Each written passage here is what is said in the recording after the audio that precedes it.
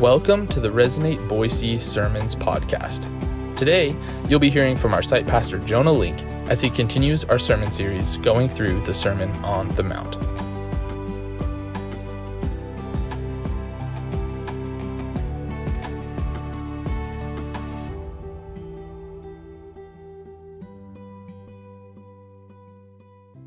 How are we doing this morning? Dude, there are so many of us traveling, and Tori and I actually head out tomorrow. Mark heads out tomorrow, right? So, man, we're about to be thin these next couple of weeks, but if you've been able to get away and vacation with your family, I'm so glad you've been able to do that. I hope it's been refreshing for your souls and exciting to be able to interact with family that you might have not seen for a while. I know that DeGenova's got to see a bunch of family, and so, yeah, if you haven't been able to vacation yet, get out of here. Like, Boise's incredible, like Taylor's saying. I love Boise. I grew up here. It's awesome. But get away for a little bit. Refresh your souls. Seek things of the Lord in spaces that aren't here, and it's usually incredibly helpful for you. One other thing that's been helpful for Tori and I as we've just continued to grow in our marriage and grow in our understanding of what each other loves to participate in, we've figured out that we love a show. It's called Law & Order SVU. I don't know if any of you guys watch that. It's pretty dark in some ways because SVU stands for Special Victims Unit, and there's some things that are pretty dark about the crimes that are committed on that show. But in reality, Tori and I love the drama of something has happened, let's figure out who did it. And I don't know if any of you guys are true crime people, and if you don't say anything, I know you're lying, because I know a lot of you are. And so what happens in an SVU episode is typically you have a moment where the crime is committed before the theme song plays. And at this point, Levi, every time the theme song comes on, he does his little dance thing. He just knows it because we were watching it while he was in the womb. We still watch it today. So how it works is you have the crime that's committed, the theme song happens, and then the rest of the show is essentially just trying to figure out who done it. And naturally, as the viewer, we know who's done it, so we're trying to figure out how it got to that point. Typically in these episodes, because of the natures of these crimes that are committed, more often than not, there's somebody that's related to, really close to the victim, that is incredibly, incredibly angry, and rightfully so. We'll watch these episodes and be like, man, your anger is just. What was done to this person, this victim, was completely unjust, and therefore I am angry. And so we go about watching this show, and more often than not, that individual that loves deeply the victim, whatever has happened to them, they're angry enough to where they want to do something about it. So we were watching an episode literally last night where this 25-year-old had something incredibly horrible done to her, and the very next scene after the theme song is the father being just irate. He's so incredibly angry that this has happened to his daughter, and he knows that there is a group of people that it probably, the person who committed the crime is more than likely living in this group home. So he knows exactly where the perpetrator probably lives. So him and his buddies take baseball bats and they go trying to find this guy. And I'll leave you to imagine what happens next. But the reality is, as we're watching that show, my heart isn't feeling bad for the people that they're going after, right? As you think about certain instances, maybe certain true crime shows that you watch or anything for that matter, when you're watching the movie, the show, the situation unfold, when someone has done something wrong to one person, you inherently want justice for the person that was wronged, right? Right? Or am I off base here? I think I'm right. We all want justice to some extent to take place. And how we go about that is different from person to person. In the show that Tori and I watched last night, it involves some baseball bats. For others, it involves other things. But the thing that I want us to focus on today is there is something innate in us humans that is sinful and broken that desires to take revenge in a way that is not biblical, that is not according to the way of Jesus. And so at this point in the Sermon on the Mount that we come to today, Jesus is going to lay out a pretty radical way by which Christians are to respond when evil is done to them. And when I came up to this text, I was like, man, we've covered some really hard topics in the Sermon on the Mount last week. I've told a couple of you that was the hardest sermon I think I've ever preached. I was more nervous than I've ever been. I prepared more. I prayed more because it was just a really incredibly heavy topic. So coming into this week, I was like, oh, revenge, retaliation, this is easy. Like, this is going to be super easy to prepare, to preach. In some ways, relieved I get to preach through this. But then I started reading the text, and I was like, oh my gosh. What Jesus is commanding his followers is an insane way to live according to the world's standards. And so what Jesus proposes, I want to call an otherworldly standard of response when evil is done to you. So let me show you. We're going to be in Matthew 5, verses 38 through 42, if you have your copy of Scripture. It says, this is what Jesus says to the crowd. He says, "You have heard that it was said, an eye for an eye and a tooth for a tooth. But I say to you, do not resist the one who is evil. But if anyone slaps you on the right cheek, turn to him the other also. And if anyone would sue you and take your tunic, let him have your cloak as well. And if anyone forces you to go 1 mile, go with him 2 miles. Give to the one who begs from you, and do not refuse the one who would borrow from you." So here we go. We have a similar setup to the last 5 sections. Last 4 or 5 sections that we've talked about, there's been a setup where Jesus says, this is how you have heard it said, quotes Old Testament law, and then jumps into what he says is the right way to understand that law. This text today is a little bit different than the weeks past in that Jesus takes this Old Testament law that was intended to be interpreted one way, and he takes the misinterpretation of the scribes and Pharisees and almost rolls with what they are trying to communicate and says how you're supposed to live within your intrapersonal relationships. And so the scribes and Pharisees, they misinterpret God's law once again, and now Jesus comes in. He says, hey, this is what it looks like to be a follower of Jesus. And it is different than what the scribes and Pharisees are teaching the Jewish people at the time. So in verse 38, where Jesus says, right here, he says, an eye for an eye and a tooth for a tooth. That's a quote from Leviticus chapter 24. There's also 2 other places in the first 5 books of the Bible, in the Mosaic Law, where it is said. But the reality of this law is very different than the way the scribes and Pharisees took it. So if you were to read through Leviticus 24, it's just a couple of verses, you're going to see an eye for an eye, a tooth for a tooth when it comes to retaliating against someone that has wronged another individual. You're also going to see a life for a life. The standard at that point in time was whatever you did to someone, that thing would be done to you. And if you want to think about it this way, the crime has to equal the time. The crime has to equal the time. And so what was typical at that period of time was that individuals that committed a crime, often the people that were retaliating or handing down punishment would be harsher than they were supposed to be. And so what God is doing with this law, specifically in Leviticus 24, is he's giving a blueprint for the judges of Israel to hand out punishment that go for all of the Israelites. They're intended to be for every single individual. But what the scribes and Pharisees do is they take this law that's intended to be used by the judges to hand out punishment for people that break God's law, and they apply it to a personal relationship. What's intended for everyone to be implemented by the judges, they take down to the personal, like person-to-person relationship. And what's interesting is this is what the Pharisees do. The first thing is they take it from this civil punishment, this civil level of leadership and capacity, and bring it all the way down to the personal relationship. So instead of a judge handing down a punishment using Leviticus chapter 24, they would essentially be like, okay, someone wronged me, therefore I get to do that same wrong to the person that wronged me. That's what the Pharisees are saying. And secondarily, they make this into a personal duty.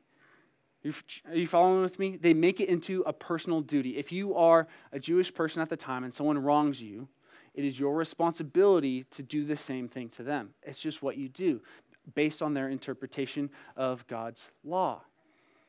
And this is where I want to have a little bit of a candid conversation for a minute.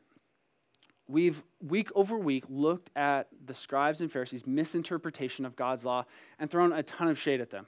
Honestly, and that's what Jesus does in Scripture too. Like, you guys are so wrong. I cannot believe you would misinterpret God's word. I cannot believe you would take something that was meant for good and turn it on its head, which is completely the opposite of what Jesus says to do at this point in time.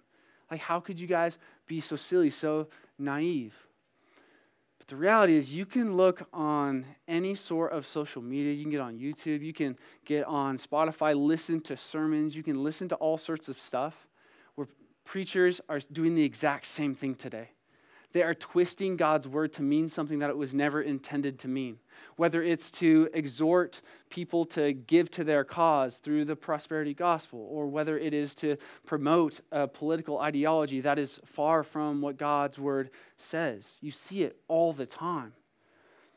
My job even is to bring you God's word in the best way that I know how, which I'm learning. I get that, I'm learning.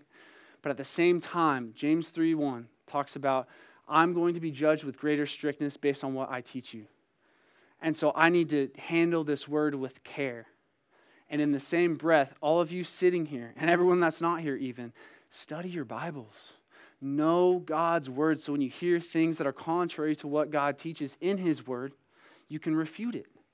Just like if I bring you something, you're like, Jonah, that doesn't quite make sense. You can come to me and gracefully and truthfully say, hey, I think God's word might say something different. Let's chat about it. But the exhortation I want to hand you is the scribes and Pharisees did it wrong time and time again. I don't want that to be us. Let's go to our Bibles. Let's know our Bibles well. So this is purely just a moment where I want to encourage you to study your Bibles. Know what God's word says and what God's intent was in putting those pages on this book. But beyond that, what does Jesus have to say about retaliation? What does Jesus have to say about revenge?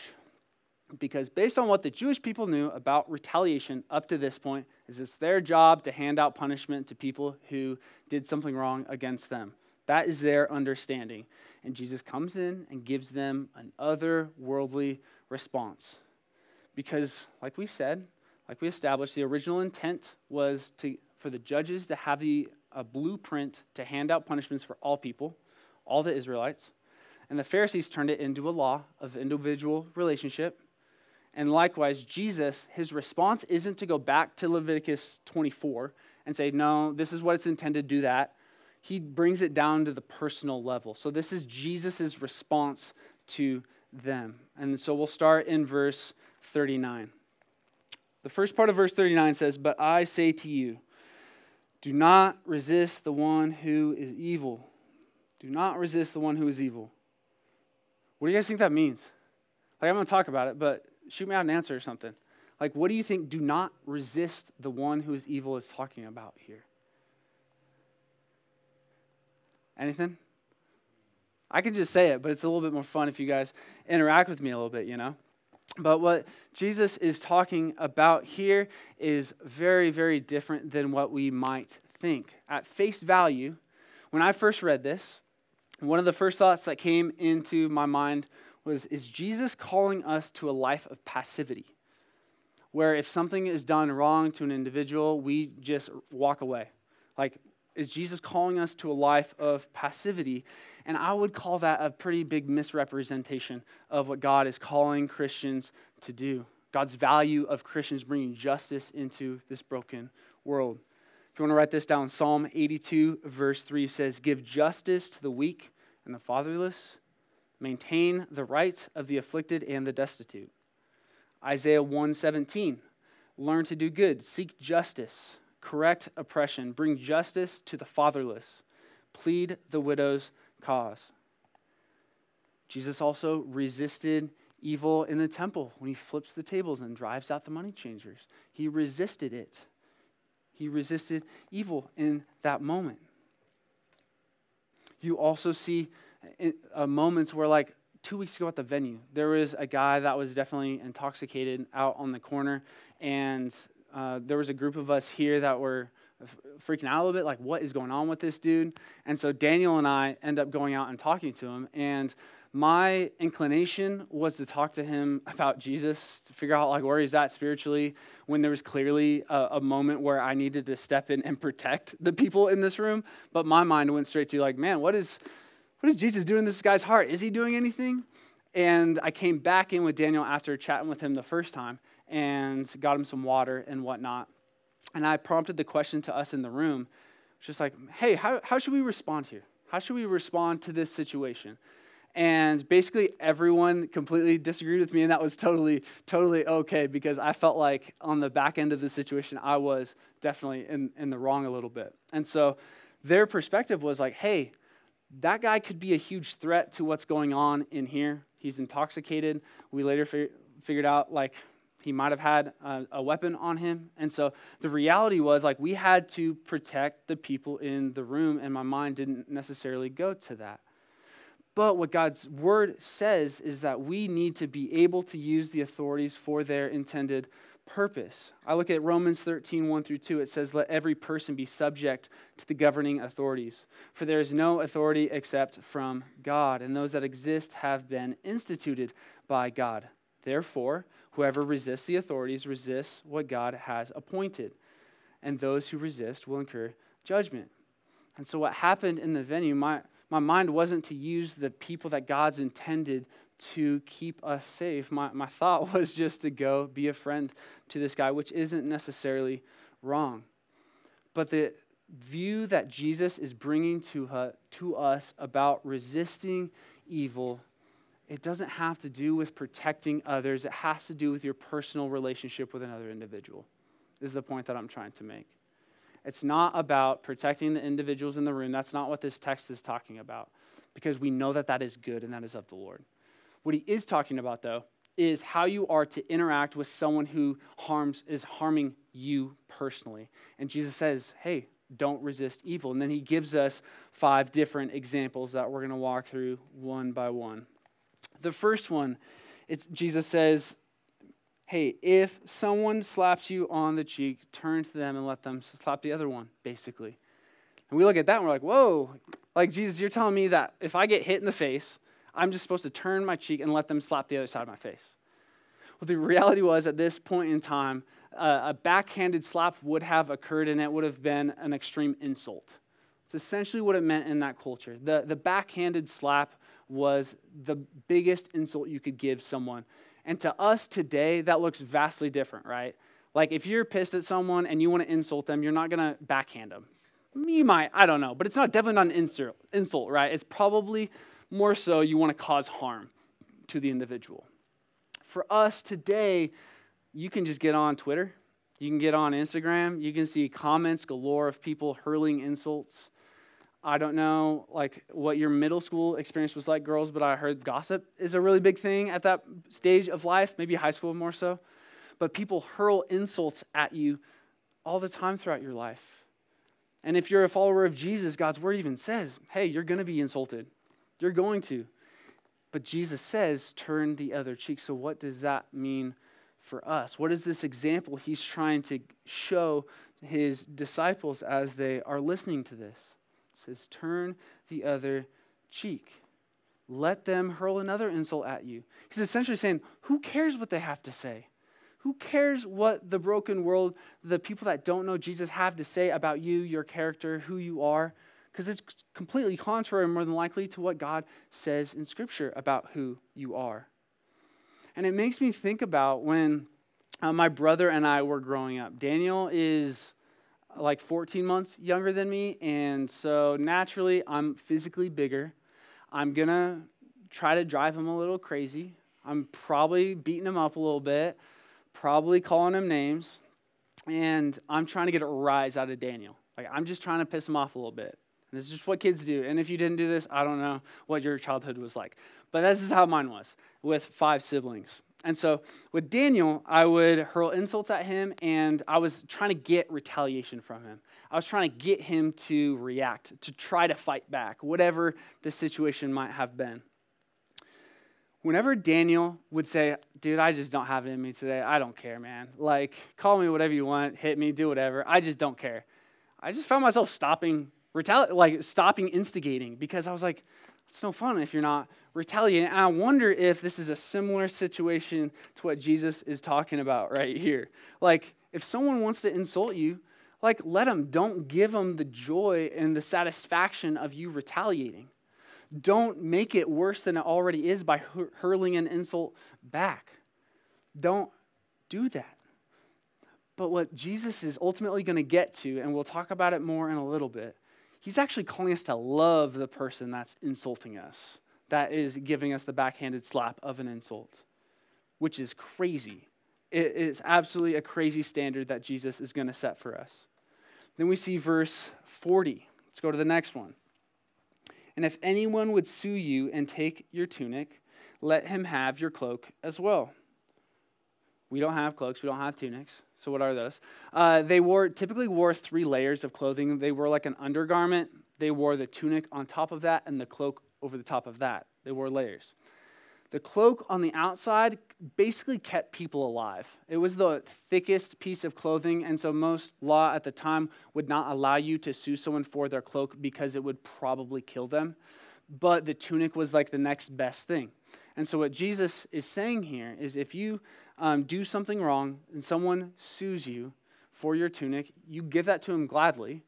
But on top of that, in the spirit of reconciliation, give them your cloak as well. Like, show them the restoration and the response of giving everything for the sake of reconciling with your brother or sister. Give them your cloak as well. And that makes no sense, right? When you read that and you understand what is actually going on here, it doesn't make any sense in our world. Why in the world would you give more than you owe to someone? Other than you're crazy or generous, I don't know. But it doesn't make any sense. But what Jesus is showing here is we have to desire reconciliation with our brother or sister or the random person that you wronged in hopes of showing them that Jesus loves them even more than we could by giving them our cloak, even giving them the last thing that we have to keep us alive. It radically shows that Jesus was willing to give everything for us as well. And then verse 41, another example. And if anyone forces you to go 1 mile, go with him 2. This is another cultural example. The Romans are incredibly oppressive towards Jews at this point in time. The Roman soldiers, there was Roman law that stated if the Roman soldier was walking down the road and they didn't want to carry their heavy pack anymore, they could summon a Jew off the side of the road, say, hey, come carry my pack for me. And they had to carry it a mile. That was literally just a law that they had to follow.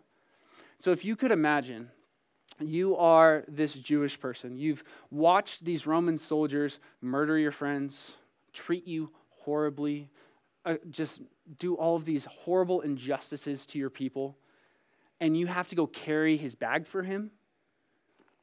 You're going to be pissed, right? Like, you're going to be so absolutely frustrated that you have to go help this individual that is causing your people, yourself, your family so much pain and affliction. Like, you're not going to want to do it, right? And so you probably walk over, you pick it up, throw it over your back, and you begin walking, probably trying to stay away from the Roman soldier. You're probably thinking, man, I hate this guy. I can't believe he's making me do this. This is so unfair. This is so unjust. You get to the end of your mile, counting every step, drop it at the Roman soldier's feet, and give him a look, just enough so that he knows you hate him and you despise him, but not enough so that he kills you. And you walk away and you go do your thing. And what Jesus says, it doesn't make any sense. Again, you are to go a second mile. Take that back a second mile. You're not required to at all, but you should go a second mile. And maybe on that second mile, you tell him about Jesus. You serve him joyfully, even though he's done so much wrong against you. That doesn't make any sense, right? It makes zero sense for us to go a second mile, for them to go a second mile when someone has so clearly just done so many injustices against them. They're forced to walk a mile. Jesus says, go a second mile. Go a second mile. My mom would say, growing up, go the extra mile all the time. And legitimately, I didn't know until this week that that's what she meant. And that's what she was referencing. Like, I would take out the trash or something because she told me to, but then I would like not put a new trash bag in the trash can. And she'd be like, Jonah, go the extra mile. Like, I didn't tell you to put another trash bag in, but you need to do it anyways. That's just what you do. Like, go the extra mile. Like, do more than is asked of you. And that resembles a heart posture of Jesus because he went far above and beyond what he was required to do. Verse 42 is the next piece.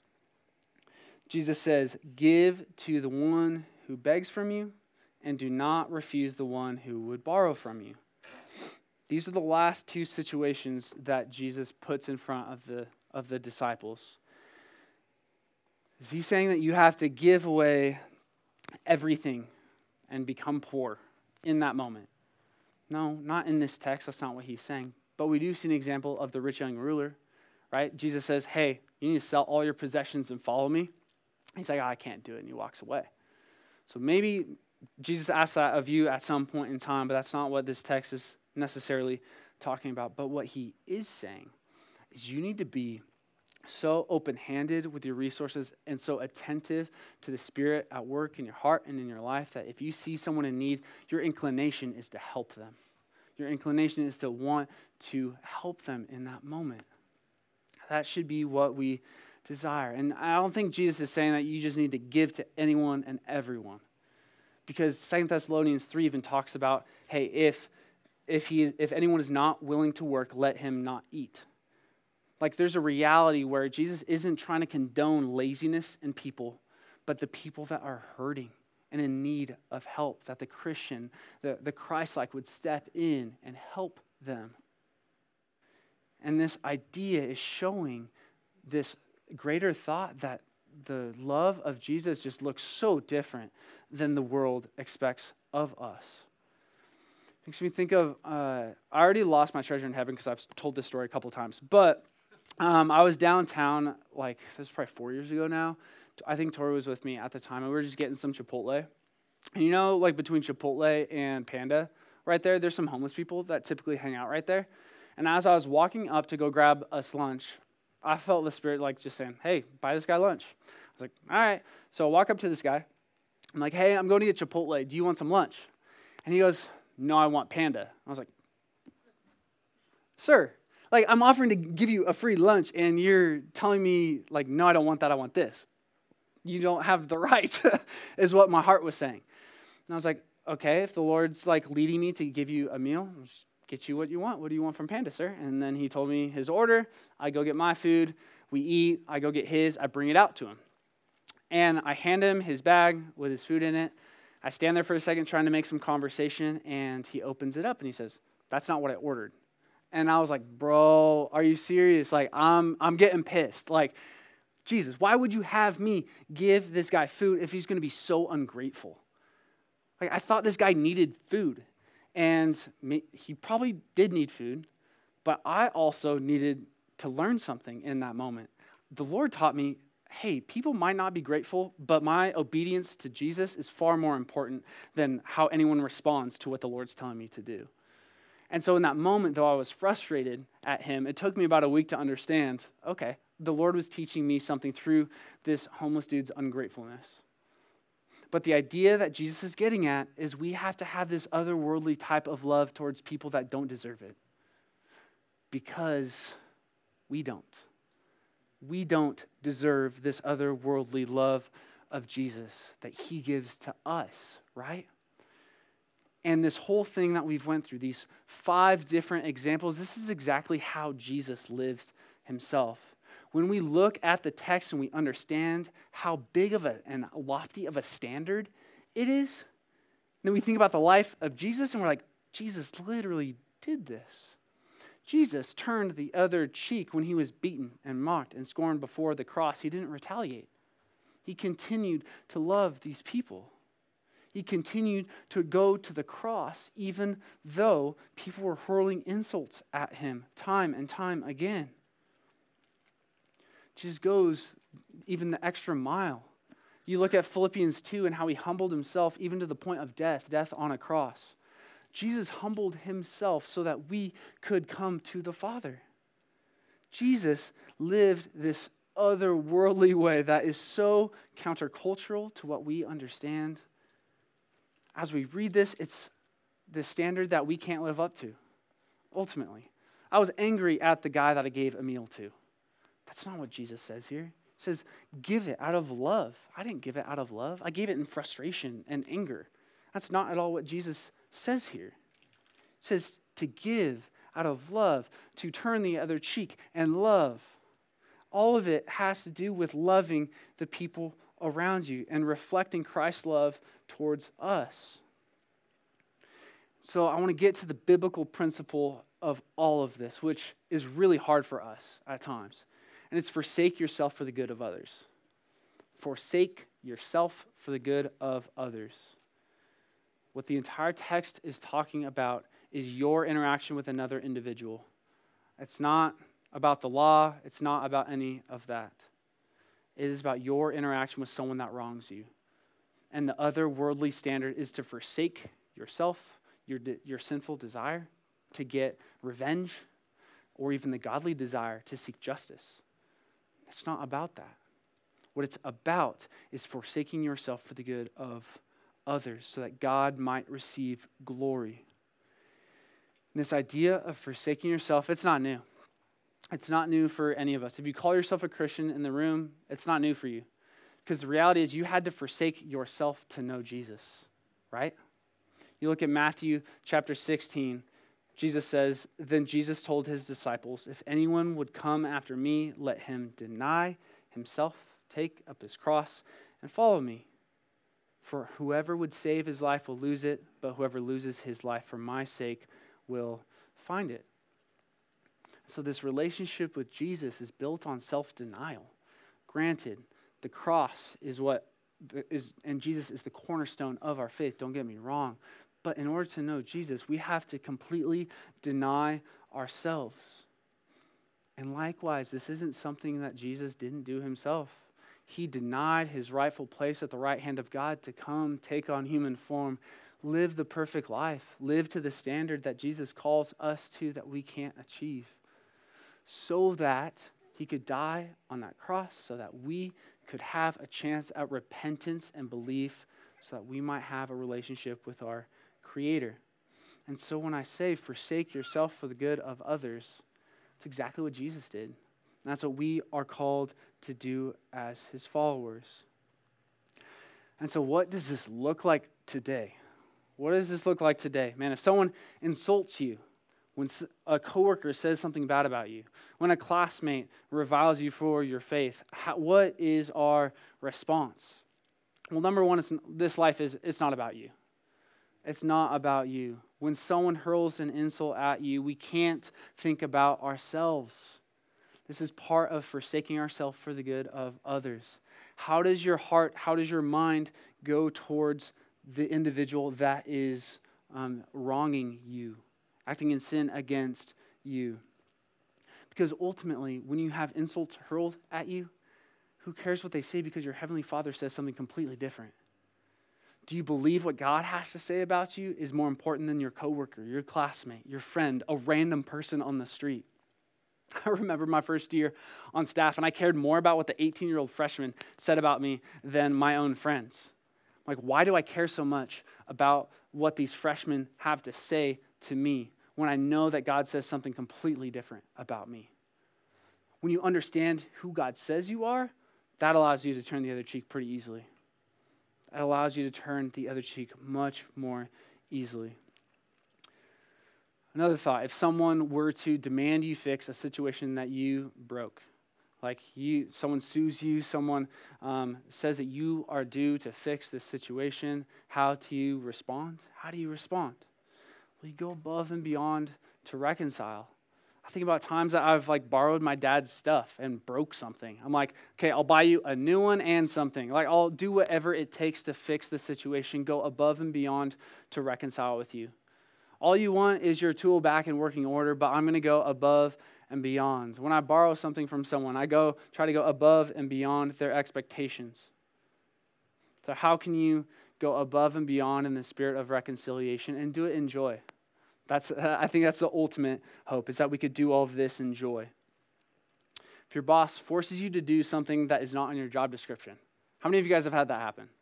I've had it happen a lot. Yeah. Happens all the time. How do you do exactly what your boss tells you to do? That's not a part of your job description. Do it joyfully and on the back end say, what else can I do for you? What else can I do to make your job easier, your job better, even though it's at the cost of me doing my actual job? That looks like Christ. If you sense the Spirit prompting you to give, this is where I had a conversation, I think it was Natalia, at the end of our owner meeting. But Tori and I operate on the principle, if the Lord's asking us to give, if our budget's not there, I don't care. I'm going to find a way to give, because if God's wanting me to give in this moment, He'll find a way to replenish that. That's just how Tori and I have always operated. Because if Jesus is Lord, if God is sovereign, and God holds all the resources in the world in the palm of his hand, he can replenish whatever I just gave very, very easily. And that goes very against wisdom and Dave Ramsey. But I truly believe we need to be open-handed. We need to be open-handed and attentive to what the Spirit might be leading us to do. And it might look very different than worldly wisdom. And that's how God operates quite often, which is really frustrating for us at times that want to have control. But the ultimate principle of all of this is forsaking yourself for the good of others. Forsake yourself for the good of others. And so to conclude, I want to lead us to action. I want to lead us to taking action on this principle. And so I'm not sure if you've had a situation recently where you've wanted to retaliate, wanted to get revenge. Someone did something wrong to you, and you're maybe even thinking right now, like, okay, how can I get back at them? Like, I have some ideas now. That's not what I'm leading you to do. What I'm leading you to do is repent to them for your anger, which is like, that doesn't make any sense. Like, someone wronged me, yet I need to repent of my anger. That's exactly what Stephen preached on.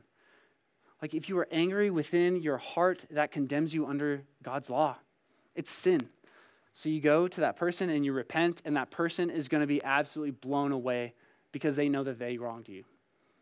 And you can repent to them for your anger, and you can seek reconciliation with them. So I want to challenge you, if you need to repent to someone, do that. Nothing looks more otherworldly than repenting when someone doesn't think you like you need to. When you apologize when someone doesn't think you need to. Second thought that I have for you is, what if you could live this way? What if you could live how Jesus says to live? Because we often talk about, man, we're sinful, we're broken. Stuff's hard. We can't do this on our own. But that's where the Spirit of God becomes our helper, right? The Spirit of God enables us to operate in obedience when our flesh doesn't want to. When we want to retaliate, when we want to get revenge on the person that hurt us and harmed us. The Spirit of God gives us the ability to even give this person grace as we've received it.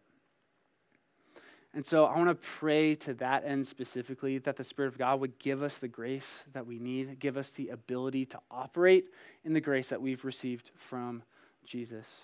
And if you need to repent to someone in the room, take the next couple of minutes, do that very thing. But I want us to be people that forsake ourselves for the good of others, because that's what Jesus teaches here. Let's pray. Father, thank you for who you are. God, thank you that when we sinned against you, you didn't seek retaliation of revenge on us. God, when we sinned against you, you gave your very Son. Though we deserve everything you could give us, the death that our sin requires, God, you sent Jesus in our place. So Lord, as we meditate on these thoughts, as we think about forsaking ourselves for the good of others, as people wrong us in this world, because it will happen, we will receive insults, we will have harm done to us, Lord, I pray that you would give us your heart. Spirit, you would give us the ability to respond in a way that looks like Christ. You would change our hearts and our minds to do that in joy and not out of obligation. God, you see the very depths of our hearts. So Lord, I pray you would renew, restore the areas of sin within our hearts when it comes to this. And we would continue to go back to the cross. because we're going to mess this up, but praise you, Jesus, that we have your death, your resurrection on the cross. God, we love you. We praise you and pray these things in Jesus' name. Amen.